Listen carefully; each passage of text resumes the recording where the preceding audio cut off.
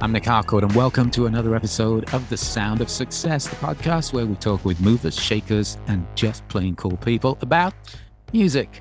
This week's podcast is a Minisode, occasional interviews and conversations that don't quite fit our format, but that we think you might enjoy. This episode features a Proust-like questionnaire about music and life, with 21 questions for the legendary musician and cultural icon Willie Nelson. Born during the Great Depression and raised by his grandparents, Willie wrote his first song at age 7 and joined his first band at 10, and went on to become one of the most recognized artists in American music. Before the hits, he worked as a disc jockey at radio stations in Texas and the Pacific Northwest, while simultaneously working as a singer and songwriter throughout the late 1950s, writing songs like Funny How Time Slips Away, Hello Walls, and Crazy. He has recorded 97 studio albums, has acted in over 30 movies, co-authored several books, and he's well known for his activism for the use of biofuels and the legalization of marijuana. Simply put, he's a national treasure. I caught up with Willie on his famous tour bus. It's 21 Questions with Willie Nelson. Your first question. What's your first musical memory? My first memories of music is singing in church in Abbott, where I grew up. That's it. Singing gospel songs. When was the moment you realized that music was something that you wanted to do? Well, all my life I've been interested in music. I started out trying to play the guitar when I was 5 or 6 years old. And next thing you know, I started writing poems, and then I started putting melodies to the poems whenever I could figure it out on the guitar. So I've always been into music one way or another. Do you remember your first musical instrument? Do you remember that first guitar? Yeah, it was an old Stella, that guitar. Sears and Roebuck guitar.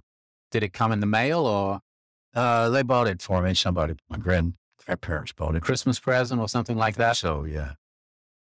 Do you remember the first song that you played or the first song that you sang? Well, the first poem that I ever did when I was about 5 or 6 years old, I went to this, they had me out there on this all-day singing dinner on the ground thing there in Texas, and my grandmother had taught me this poem, and I went out there to do the poem, and I had on a little red sailor suit and the red trim and white and all that. And I started picking my nose, and my nose started bleeding. So I had blood all over my face, clothes, and everything. And my poem was, "What are you looking at me for? I ain't got nothing to say. If you don't like the looks of me, you can look some other way." And I've sort of kept that with me. That was the perfect poem for the occasion. Who's your favorite artist, dead or alive, who does what you do? Oh, God. That would be so hard, because we've got so many great artists out there, from Hank Williams, Bob Willis, Sinatra, so many great artists. It'd be hard to pick a favorite. Well, let me ask you this. If you didn't do this, if you didn't do what you do, what would you or could you do? I'd probably be Robin Banks. That's really difficult these days. Yeah, it is. It's harder every year. They've made it so hard. They about talked me out of it. No, I don't know. If I hadn't been into music, I really, have no idea what I would have done. What's your idea of happiness? How do you feel right now? If you're happy right now, take it, go with it. If you're not, get that way, because this is the only time we got is right now. But what's your idea of misery? Well, I think everybody has gone through hard things to get through, so it'd be difficult to find one. If you lose someone you love, that's hard. You don't get over that. Do you have heroes? I have a lot of heroes, yeah. Can you give me a male hero?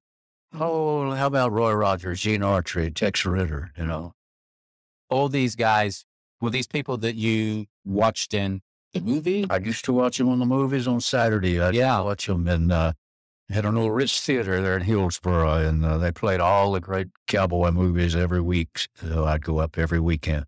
Was that like a Saturday morning?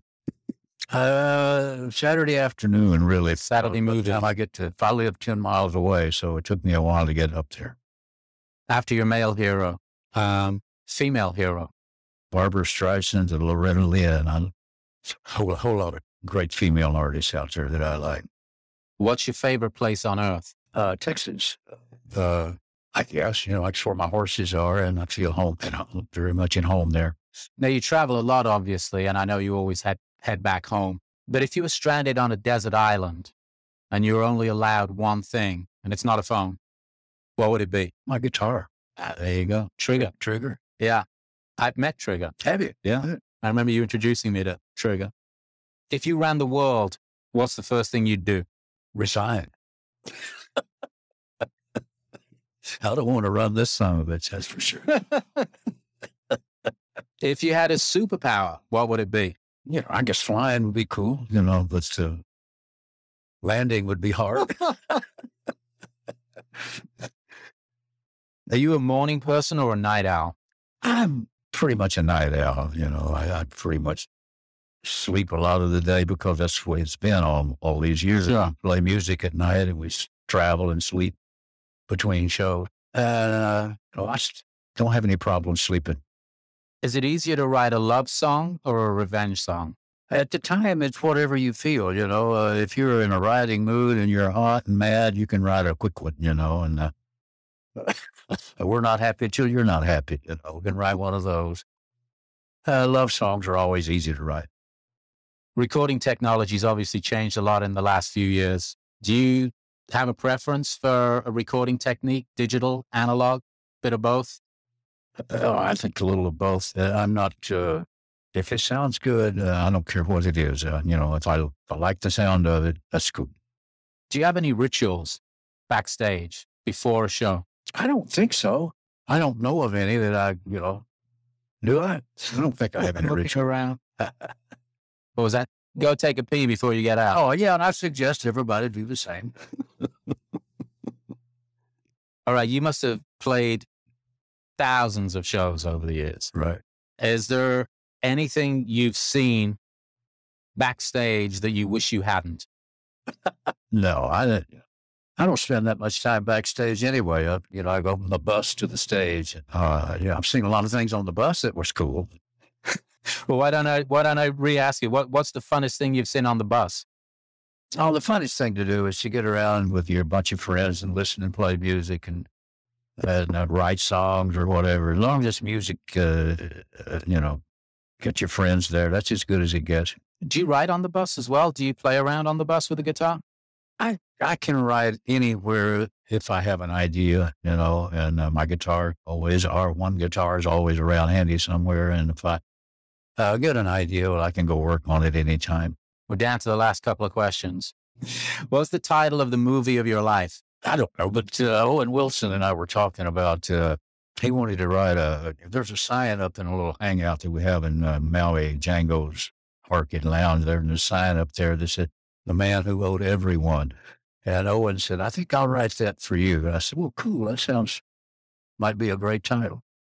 What's your current state of mind? Crazy. Perfect ending. Well, thank you. Thank you so much.